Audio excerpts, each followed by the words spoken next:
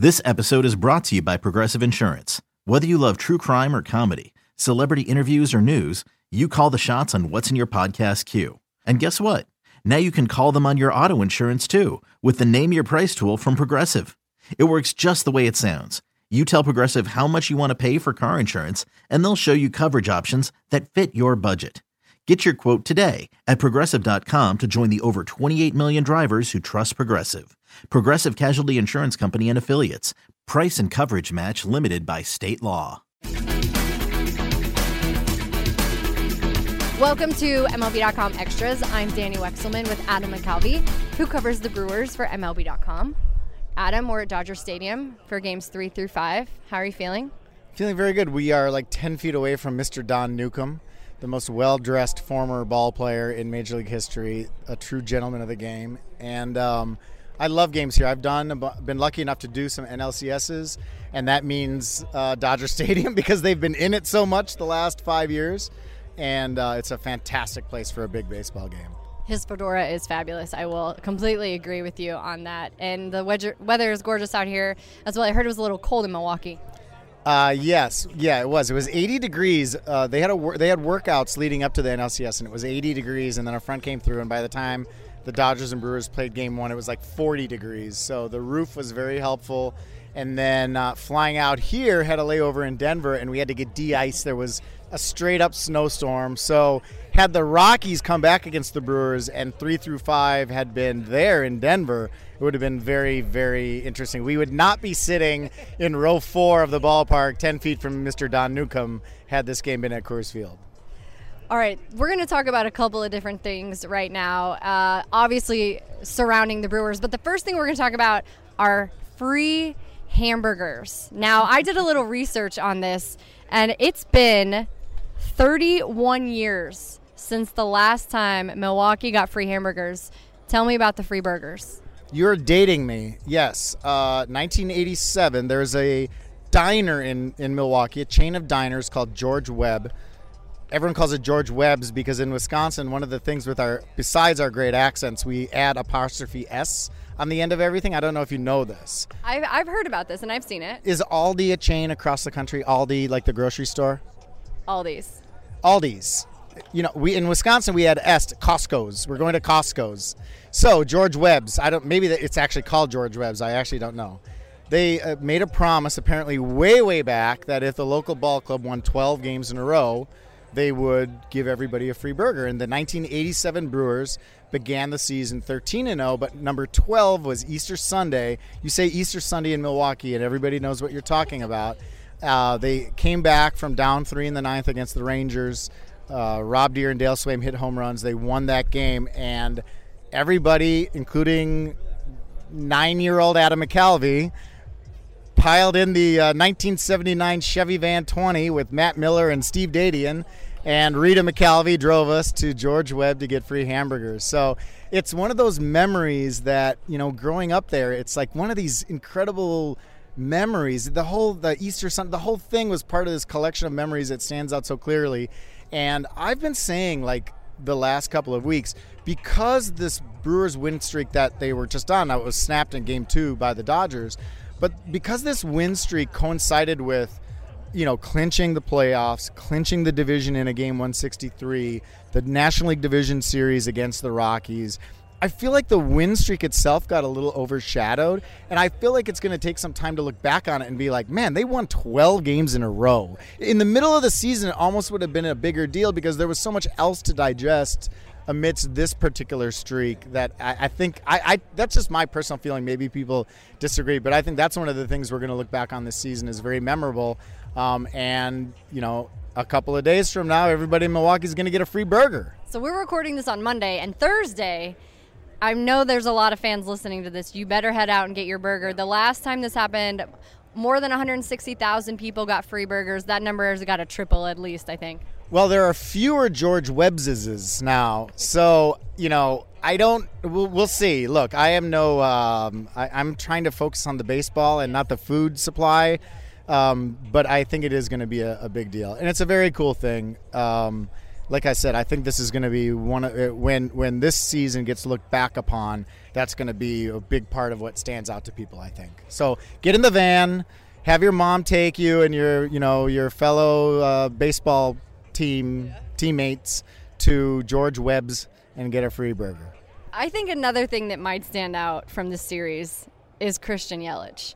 And Christian Yelich grew up about an hour from Dodger Stadium. You mentioned that he had some pretty cool things to say about growing up around here, Thousand Oaks, and he's back home. So do you think that this faux home field advantage for him is going to spark him back into the Christian Yelich we saw all season?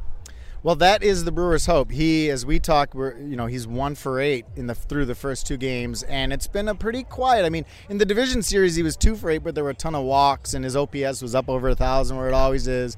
And he hit a big homer against the Rockies in Game 1 of the division series. So he's been quieter. The Dodgers have done a really good job neutralizing him so far. That's a big part of their game plan. And you're right, he gets to sleep in his own bed. He lives over in Malibu now, which is what you do when you make it to the big leagues. You buy a house in Malibu on the ocean. And so a couple of nights in his own bed, and maybe he will come in rejuvenated. But talking to him about it, this whole season has been like a kind of a crazy dream. And it's been really fun to watch him because he's such a humble guy who appreciates all the good things that are happening to him. And he, many times throughout the season, on his own unprompted, has brought up the terrible tragedy with Jose Fernandez, his very good friend in Miami, who, baseball lost way too early. And that experience has changed the way Christian Yelich looks at his own career. And I think he is very appreciative of all of these great things that are happening to him this season. And he said coming into the playoffs, you look at the brackets and you think, if we go and they go, he said you could almost see it coming. And 10-year-old him would not have believed that he would be in this spot, National League Championship Series, playing for a chance to go to the World Series in the ballpark where he used to, sit in the upper deck in the powder blue seats at Dodger Stadium as a kid. And again, I love when you get this far with players and you get to talk to them about kind of their memories. Sometimes we see them as just these like athlete superstars on the field, and they're like distant from us. But Yelich he said this a couple times this week in talking about it. One of his clearest memories is playing in a tournament game somewhere, piling in the family van like I did to George Webb. He would come to Dodger Stadium and change in the parking lot into street clothes and then come in and see the Dodgers take batting practice to play a game. And that the memory was like so distinct in his head. And I just found that really cool. It's like a reminder that these guys it's like, what is the stupid magazine where they're just like us? Us magazine. People, Us, yeah, U.S. whatever. Weekly. Which one is it? I don't know. You know better than I. Don't pretend you don't know. They were kids playing baseball just like us, and now coming to Dodger Stadium as a fan. Ryan Braun, I was talking to his dad.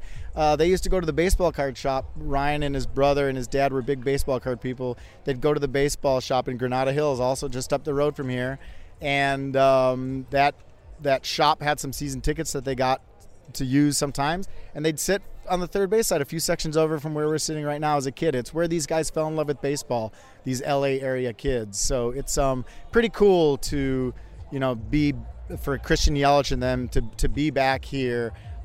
It's part of the experience that they are not letting escape them, if that makes any sense. Definitely. And okay, so I want to stick with Yelich for a second, and the idea of the underdog, right? Because everyone loves a good underdog, and everyone picks one for no matter what sporting event that's happening, especially in the playoffs. So I feel like obviously the Brewers everyone's whispering about the underdogs, and do you feel like Christian Yelich kind of represents that, coming from Miami, but now completely making his name and showing the whole world that he's not just another guy who was on Miami's team and left to rot? So he's kind of representing the underdog team and himself, and hoping to put Milwaukee on the map?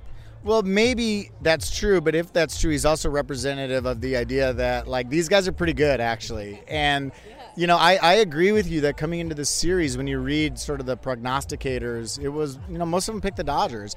And look, they're the defending World Series representative from the National League. So and a lot of that team is back intact.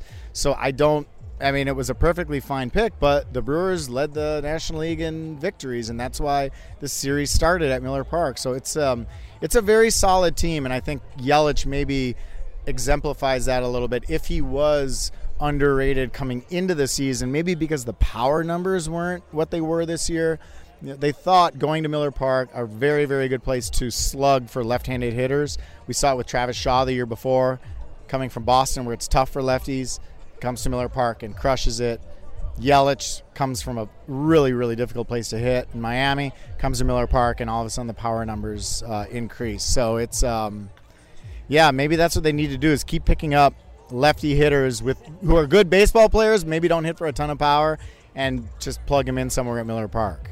Okay, let's switch to the bullpen. Craig Counsell sipping the haterade right now, and it's Monday, so Game 3. So by the time this comes out, things will have happened that we didn't know were going to happen. But you are expecting Counsell to go with another bullpen type game, filling the innings based on score, based on what else? Well, look, I think the best way to put it is they got here by being very aggressive in their use of the bullpen. And the key is having 5 or 6 really, really good arms to choose from. So their starters have been very good so far in the postseason, and their starters were very good in September. But part of the reason is the way that they've deployed the bullpen. So Wade Miley, for example, in Game 2 at Miller Park just was awesome twice through the lineup. And there was a lot of, look, there's still a great debate. Should they have stuck with Wade Miley?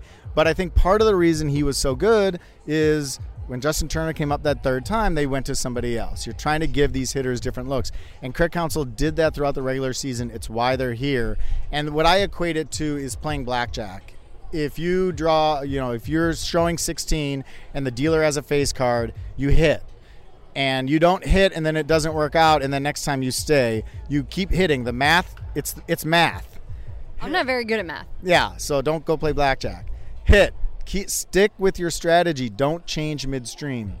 Now look, there are points where you have to change. There are points where there are exceptions in baseball. These are human beings. But I think if we're looking at this series in the big picture, they are going to stick with the strategy of being aggressive in their use of the pen and go for it. And if there is a game available to win, they're going to go and try and win it. They're not going to take chances with it. And so, again, looking back, Josh Hader, Game 1.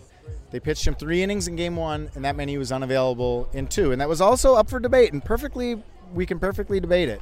Hader remains this very fascinating guy, so electric, so good. And part of the reason he's so electric and so good is they found what they feel is the best way to use him, which is multiple innings and then multiple days of rest. And it hurts in the postseason when you don't have him for a game like you didn't have him for Game 2. But they have just found through experience over a year and a half that is the way to get the best performance out of him. And again, I think if you start making changes to that in the postseason, it starts to reek of desperation. It starts to put you in a bad place where you change what got you here. So I think to some extent, with again, there's exceptions because these are humans, but to some, you have to kind of stick with what got you here. Okay, 2 more things. Number 1, by the end of this, by Game 5, are you going back to Milwaukee? Yeah, I think so. I have a hard time thinking either of these teams is going to win 3 in a row. I think that the Brewers had a prime opportunity to go up 2-0.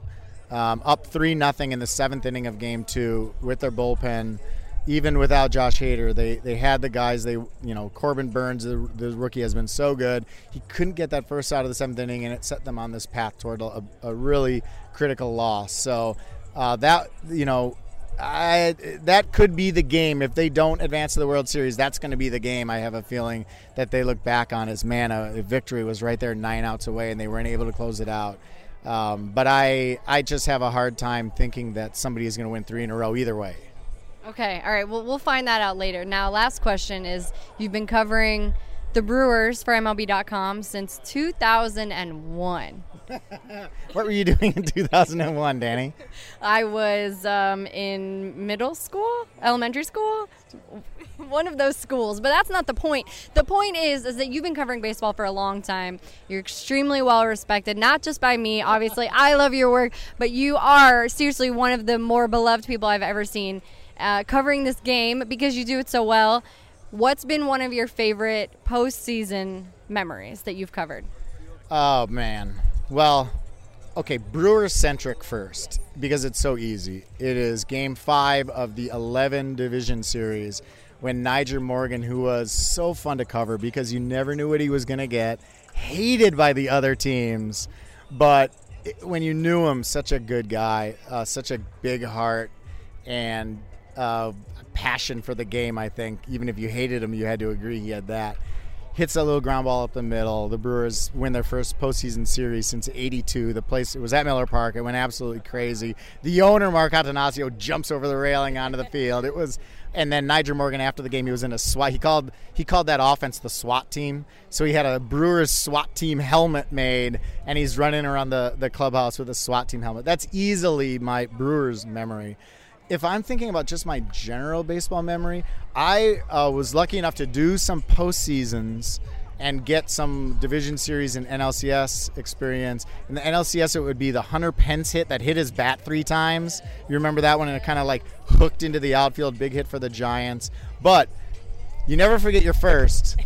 First World Series was in Boston. Boston against the Cardinals. Your Cardinals in 2013. We don't need to talk about this. Was that 13 or 14? 13. 13. And Game 6 at Fenway Park, I was in the auxiliary press box. You can't get everybody in the press box for these games, so they build an auxiliary. Here at Dodger Stadium, it's awesome. It's one level up from the press box. I'm very excited to be sitting in that. Oh, it's in the shade. It's gorgeous. It's a beautiful view. In Boston, it's out beyond Pesky's pole in right field. And it's also very cool because I was sitting at the end of a row. They build it where they take out a row of seats and build a desk. And this is maybe way too much info, but just to paint the picture, they build a desk and you're sitting there writing and you're across the aisle from fans. I mean, it's like having a ticket to the game. It's way better, 1,000 times better than being in the press box. Even in the press box, you're behind home plate and can see it a little bit better. So I'm across the aisle from Red Sox fans who at that point they'd been there a little bit now, but were definitely not sick of it. And the band, which band plays at Red Sox? Is it Dropkick Murphys? It is Dropkick Murphys. So Dropkick Murphys comes out before the game and plays like a couple songs on the field. And seriously, Fenway Park, I thought it was going to fall down. And the pitch had not been thrown in the game yet. And it was like the Red Sox are winning the World Series tonight. And they did. And I was helping out on the Cardinals side, so I was in the Sauer clubhouse afterwards. But that stands out to me just because it was the first time I'd ever seen a team in person. You know, I'd watched a zillion World Series on television as a kid. You grew up. How old were you? Well, 2013. Not that long ago. That was a joke. Oh, I see. That was a bad question. Yeah, so it was really cool to see it and in person, and that was definitely a strong memory. You know, you work in it, and it's work. It's a lot of work, and you try to do a really good job and bring people into the stadium, make them feel like they are experiencing it with you. But I always feel like when you're working these games, you have to like sit back at some point. Like when we sit here and say, Mr. Don Newcombe is right here, you know, in his fedora, a legend of Major League Baseball. You got to soak in some of this stuff too, and like, you know, I'm a fan of the game, just like people listening to us right now, and it's really cool to be part of kind of the big events like this. All right, Adam McCalvy, you filled a podcast with stories, knowledge, facts, no fiction. No. Can we break the news that these are starting again? Podcasts are coming back, yes. So podcasts are coming back once a week? Probably not once a week, maybe once every 2 weeks we'll get together and we'll talk some shop. If you could schedule it to be a little less intrusive. You often try to schedule these when I'm like in the middle of trying to do life. So if you could work around my schedule a little bit better, I would appreciate that. All right, schedule around Adam McCalvy's very busy and popular life. Check. Noted. I will work on that. All right, if you're listening to this, Game 3 has probably already happened. So we didn't predict anything, but it's going to be a really good 3 games here in LA, Dodger Stadium. It's going to be intense. The series could head back to Milwaukee for 6 and 7. We don't know yet, but Adam McCalvy, I appreciate your time as always. Thank you, Danny. It's always fun talking to you. All right, for MLB.com Extras, I'm Danny Wexelman with Adam McCalvy. Thank you guys so much for tuning in.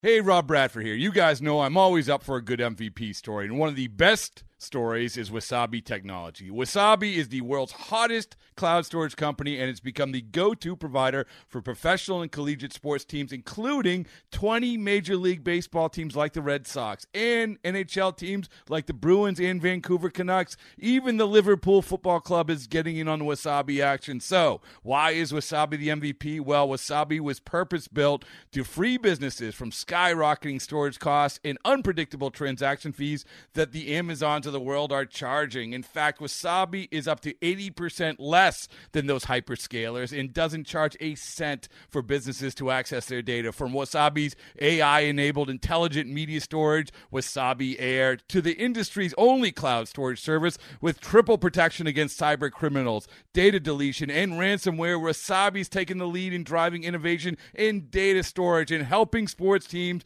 to unleash the power of their data. Wasabi, another Boston-based championship team.